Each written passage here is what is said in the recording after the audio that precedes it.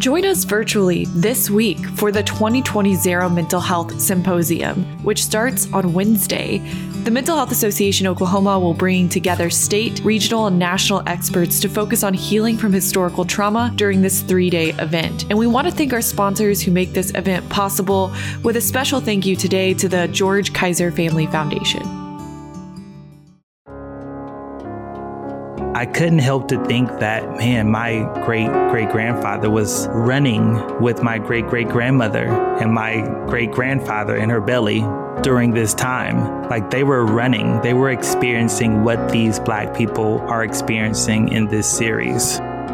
You're listening to the Mental Health Download from the nonprofit Mental Health Association Oklahoma and the Zero Mental Health Symposium. I'm Matt Gleason. On today's episode, which is officially my favorite episode we've ever done, we're exploring the acclaimed HBO series Watchmen and how it relates to healing from historical trauma, which is the theme of this week's virtual Zero Mental Health Symposium here in Tulsa, Oklahoma. As many fans know, the 1921 Tulsa Race Massacre plays a key part in the series, and our guest is Nehemiah D. Frank. Nehemiah is a Tulsan and founding publisher and editor-in-chief of the Black Wall Street Times. Nehemiah is a former school teacher and assistant principal and now spends his time advocating for parents and students in Black, Indigenous, and people of color communities. Nehemiah wrote the Black Wall Street Times piece, How the Watchman Educates America, on the 1921 Tulsa Race Massacre. And you can find a link to that piece in our show notes. And I'm really happy to report that Nehemiah is a previous Zero Mental Health Symposium attendee and will be joining us again this week for the 3-day conference that culminates in a keynote address by Hannibal B. Johnson. Hannibal's keynote is titled The 1921 Tulsa Race Massacre and Historical Racial Trauma. As Hannibal's keynote description says, he will explore the history of racial historical trauma in the U.S. and Oklahoma and discuss how we must think critically about our strategies for addressing the present legacy of historical racial trauma in America to pursue justice and healing. Oh, Watchmen spoilers ahead. You have been warned. Okay, let's get the conversation started. The Mental Health Download starts now. Nehemiah, thank you so much for being here on the Mental Health Download. Thank you so much for having me, Matt. To start off our discussion, I would love for you to read a few excerpts from your Black Wall Street Times piece. Absolutely. Former slaves and their descendants managed to build this Black mecca of an ecosystem nicknamed the Black Wall Street. And these Black self-determined people did so without boots and bootstraps. A community that possessed its own successful school system, that produced their community's doctors, lawyers, educators, business people, pilots, and the list goes on. The community destroyed in HBO's Watchmen was based on fact. It actually existed. Now, thanks to filmdom, more people are discovering the Black excellence of the Black Wall Street. Fantastic. Thank you for reading that. I just love that piece, and it really does lead us right into our conversation today. Before I get into my questions, I would love for people to learn more about you. So if you could just briefly kind of tell us, we're talking about a comic book, so let's hear Nehemiah's origin story. Yeah, so I was born in Tulsa, Oklahoma in 1983. And before my birth, my father, my father's father, and his father, we are all descendants of the original Black Wall Street Greenwood community. So it really kind of resonates with me, this Watchmen opening film that we got to see last fall. But more so, I recently moved back to Tulsa probably about 7 years ago, and I saw some gaps in the community when it came to media and how the media was portraying the Greenwood, the Black Wall Street of today. And so that's kind of how I got involved with building the Black Wall Street Times, which is a news media outlet. It's absolutely free. And we pretty much retell the story of Black Wall Street's history and keep people informed of what's going on in Black Wall Street today. So let's get into these questions. Since Watchmen came out, and people around the globe now know that the 1921 Tulsa Race Massacre actually happened, which still blows my mind that there are still people who I know who I actually live I actually live a few miles from Black Wall Street, and I know friends and neighbors, family who had no idea that this actually occurred up until recent years. So, how has Watchmen helped or maybe not helped in the process of healing from this historical trauma?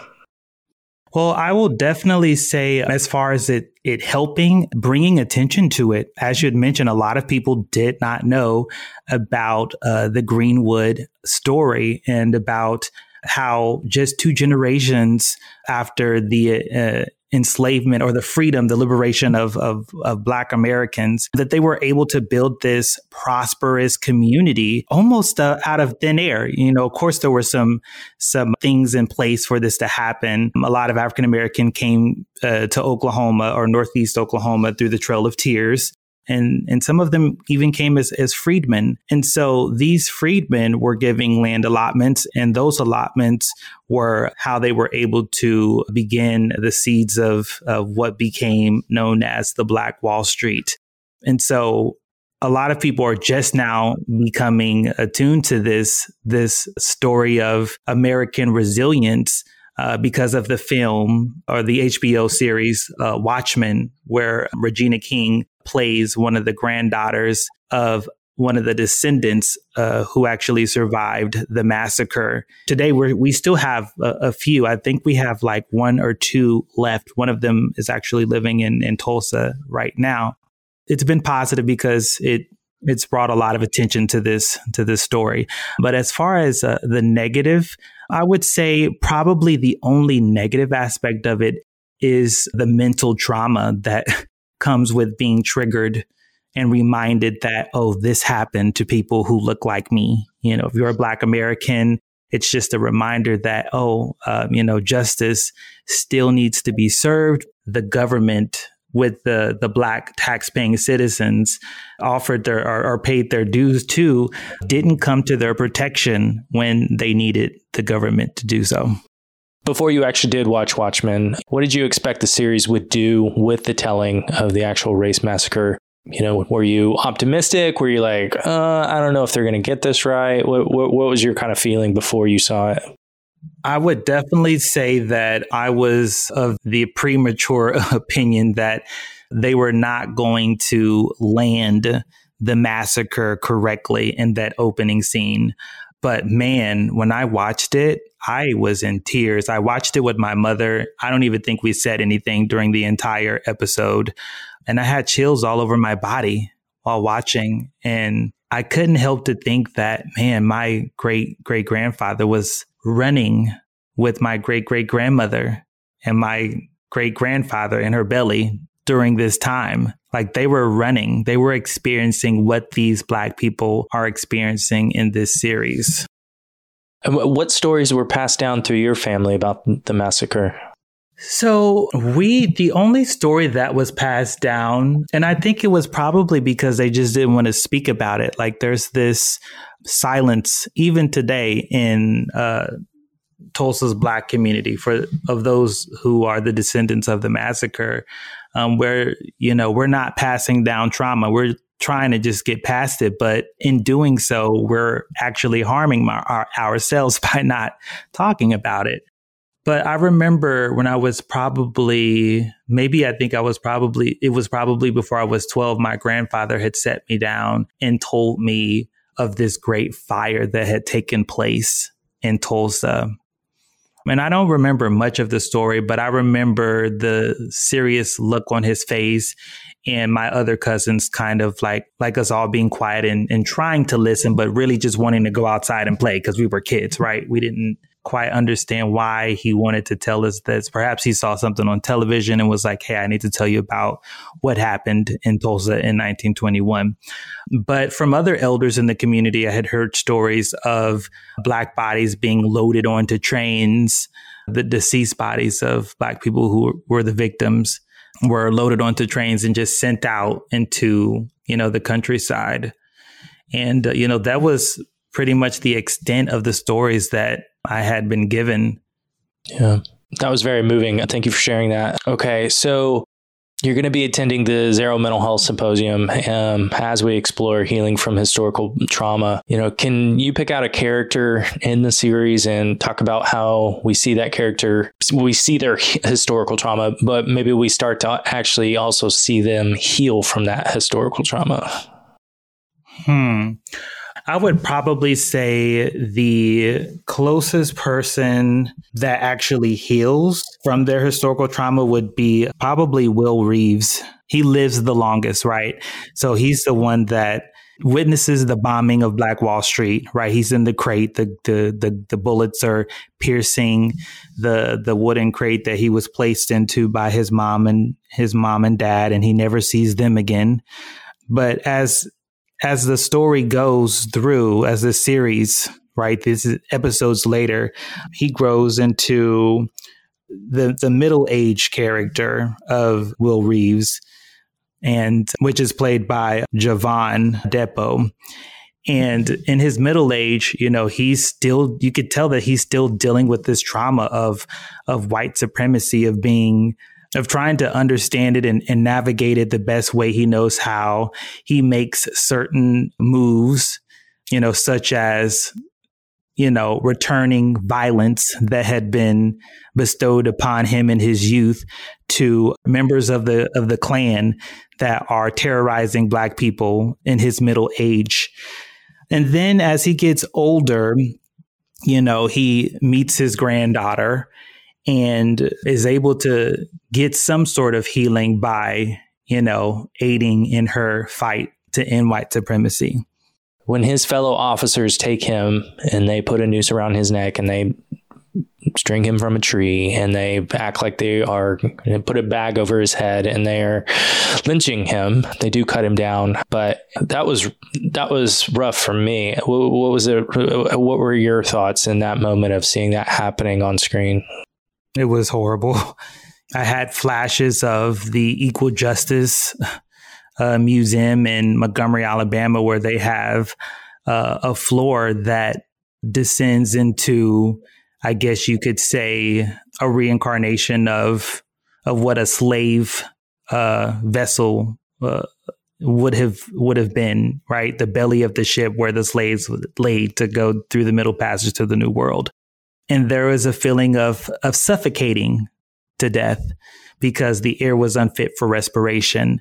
But also they've made, these wooden footprints, because as the floor descends, you see the memorials and the names of Black Americans who were lynched over the decades in America.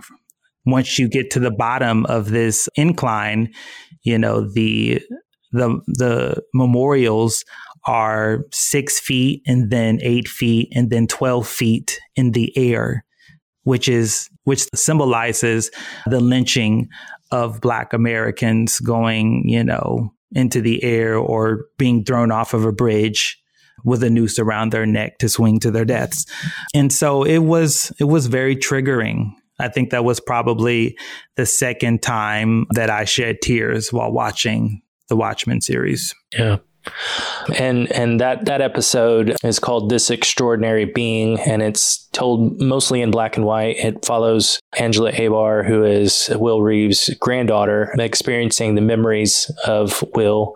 After he's almost lynched and mocked, he keeps that bag and he keeps that noose, and that becomes part of his costume as Hooded Justice, and he takes on the show's version of the KKK. And that episode is powerful in so many different ways. But we actually, Angela, through this futuristic drug, is actually experiencing her grandfather's memories, and we through that are experiencing those memories, and so her life has changed because of this. But, how do you think Angela, through getting to see through his eyes, how do you think that maybe helped heal from historical trauma?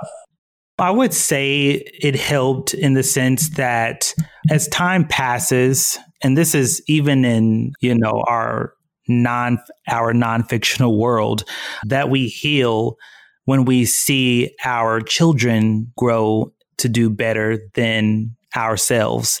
And then I think and to see society improve, as the next generation follows the next. And so I think that that's how he heals. And furthermore, I would say that she chose to take on the same profession of improving society as he had done, while he was a police officer. She chose the same path because she wanted to improve society. In the last seconds of the show, she's taken that egg that her husband, Dr. Manhattan, left her, and she goes out to the pool, and she puts her foot on the pool to see if she can walk on water like he did, and then it ends. So if we see what happens after that, is she walking on water or is she not? I think she falls in the water. Why? I don't know. I think it's probably just because she is, she's not a supreme being. Like, she's not from another world. She's, still a human being from Earth and has to deal with the realities of what she's fighting. So her fight as a superhero is, it's different than that of the doctors. In our non-fictional world, like we have, the Dr. Tiffany Crutchers and, other people they just seem superhuman because that drive, that energy that they have and that they use to move through this world, like, just seems like it doesn't drain. At least we never see it, right? So they appear to be superhuman and have supernatural powers. I love that. That changes my whole thoughts on how I wanted that series to end. So thank you. Okay, we're going to take a quick break. I want to give much needed praise to 3 of our Zero Mental Health Symposium sponsors, the Oxley Foundation, the Zero Families Foundation, and Maxine and Jack Zero Family Foundation. Thank you so much for your support. And just a reminder to everyone that you can register for the Zero Symposium right now at zerosymposium.org. Let's get back to the show. If there is one character in the series you relate to the most, who would that be and why? I would probably say Regina King's character, Angela Abar, because like Angela in the series, she didn't realize how connected she was to this Black Wall Street story. And it was that was the same for me. She didn't learn about what happened in 1921 until she was an adult. I didn't learn about what happened in 1921 until I was an adult. And I didn't even really realize that my lineage and that my father's family owned a property and had stores in the original Black Wall Street until I started dibbling around Ancestry.com, right? They should be paying me for giving them this plug, by the way. But yeah, and so as she went to the Greenwood Cultural Center in the series, I went to Ancestry.com, and as she looked on the tree and looked for leaves, I looked on my family's tree and looked for leaves.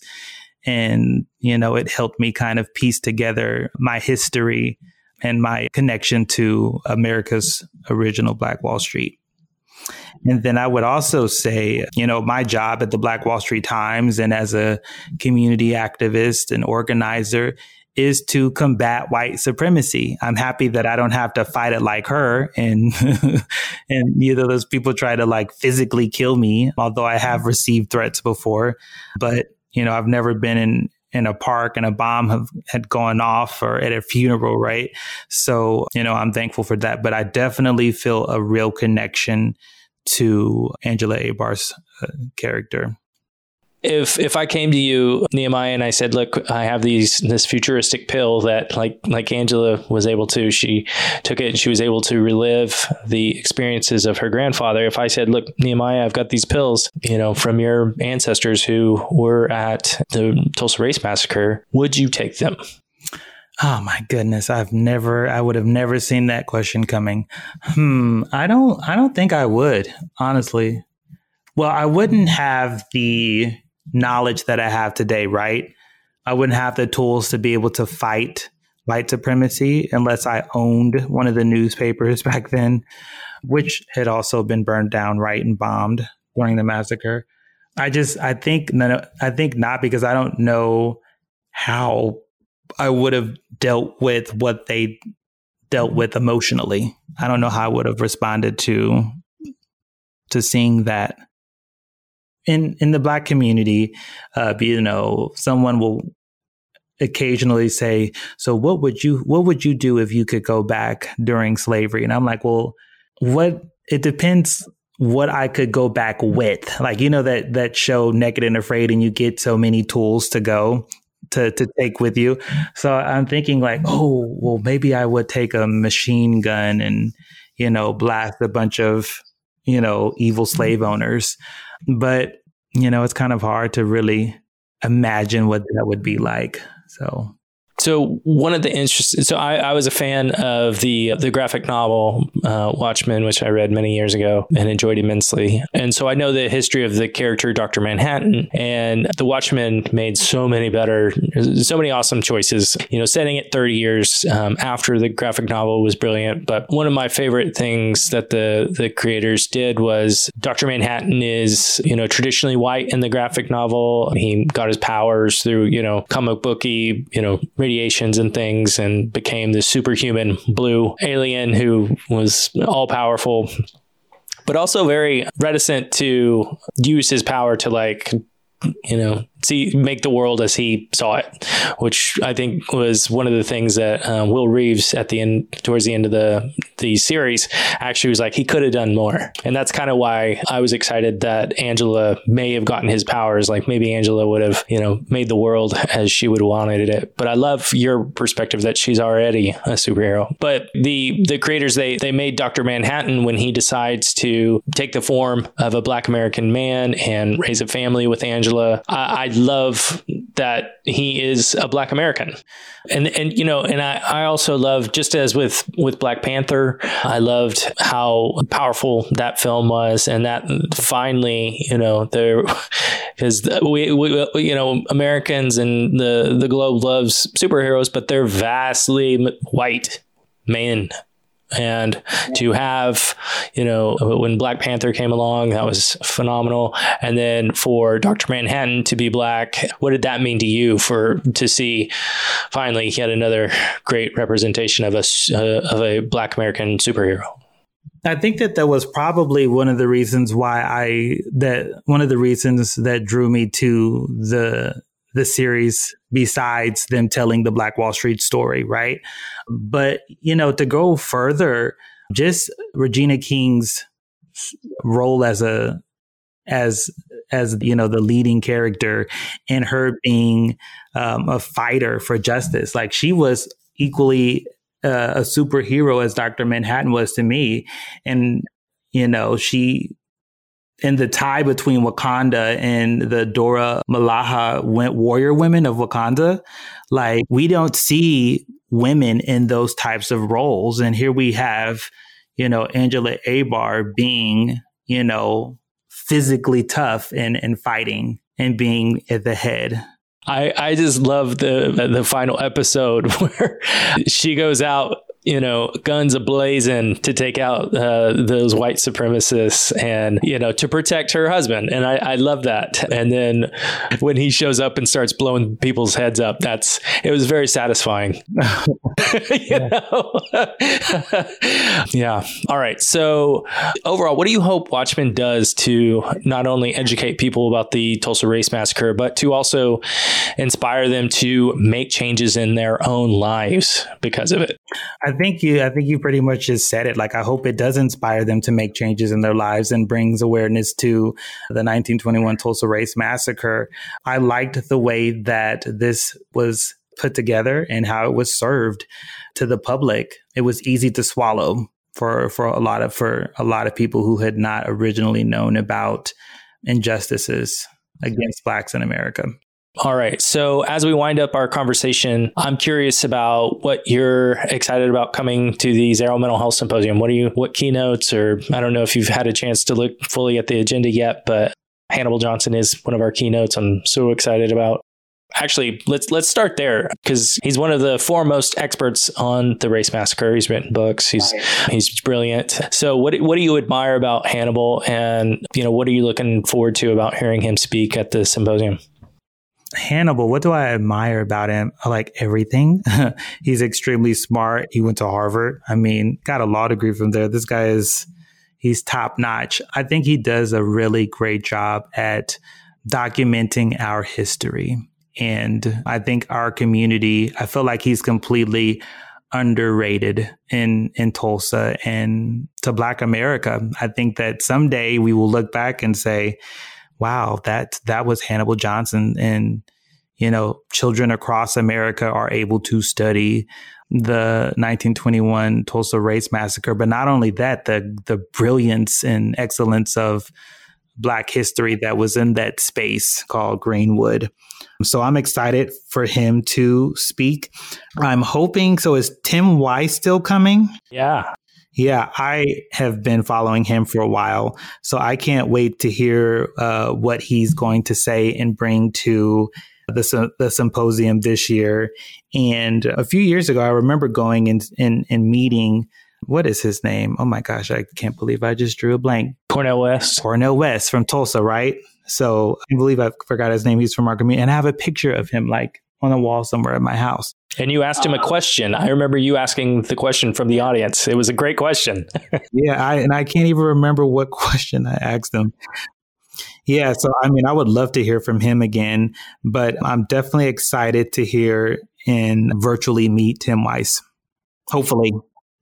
And what do you think about, he is a white man. He's Jewish. And so he also speaks to beyond just racism. He talks about, being Jewish and having the Klan threaten him and his family. What do you think? Because he is one of the leading experts on anti-racism. So what do you think? Why is it important to have a white man speaking about anti-racism? You kind of spoiled it for me because you told me that he was Jewish. So now I don't consider him like white. The only way that I can, answer that. So when you say that he's Jewish, I'm like, oh, well, he's from a marginalized community. So he's in the same boat that we're in. I mean, we might be at the bottom of the boat and he might be a little bit closer to, an air hole where he can breathe, but we're still, below deck. But for the people that don't know that he's a Jewish man, I think it's powerful. White people need to be able to also get out in front and, come clean with how they feel about what's going on. And I think that who better to educate white people about white supremacy than white looking people, right? Because they're more likely to listen and internalize what is being said to them. They can get past, they don't have skin color to block their or to cloud their, ideas about the messenger. Yeah. And so when you saw Dr. Cornel West, also at that symposium, we had Dr. Joy DeGruy, and she's returning. Oh, yeah, she's amazing. Maybe what do you remember about her presentation? I believe that was in 2017. And what are you looking forward to hearing from her? I am so happy that you asked about her, because her research and her seminar that day, it did something to my soul. I remember when she was talking about the slave dungeons in West Africa, in West African slave castles, where Africans had walked, hundreds of miles from inland to the shores of the West African coast to dock the ships and go to the West Indies, South America, North America, to never see their families again, right? And she had told this tale of how in one of the slave dungeons, the archaeologists were digging, and what they thought was the floor wasn't the floor, but was actually 2 feet of defecation that the slaves had, that had come from the people that were standing in the slave dungeons. And so she had said, oh, well, Africans had to stay in the slave dungeons for weeks, 2-3 weeks at a time. and they were made to stand in, 1, 2 to, 3 or even more feet of their own defecation. And I remember looking at the white girl that was sitting at the table next to me, and she was in tears. And I was just thinking, this is how we build empathy for, the next generation. Like, we have to truthfully tell the stories of, the transatlantic slave trade. And if we could tell them, as authentically as Dr. Joy had did at the symposium, we're going to be on a better track to a more empathetic America and compassionate country. I really do believe that. Nehemiah, I'm not kidding. I'm not exaggerating. This is my favorite podcast that I've ever done. I am so honored that you're here. You are just fantastic. So as we end our show, our tradition is to ask our guests to close us out with one last bit of wisdom. So, and you've already shared so much wisdom. Thank you so much. But Nehemiah, take it away and we'll be done. I would say do your best to register and get to the symposium. And I'm not saying that because I'm being paid. I am not. I'm telling you this because, it is a space for healing. We are looking for healing in this country. And the only way to do that is to connect with other human beings who have the same desire to be made whole.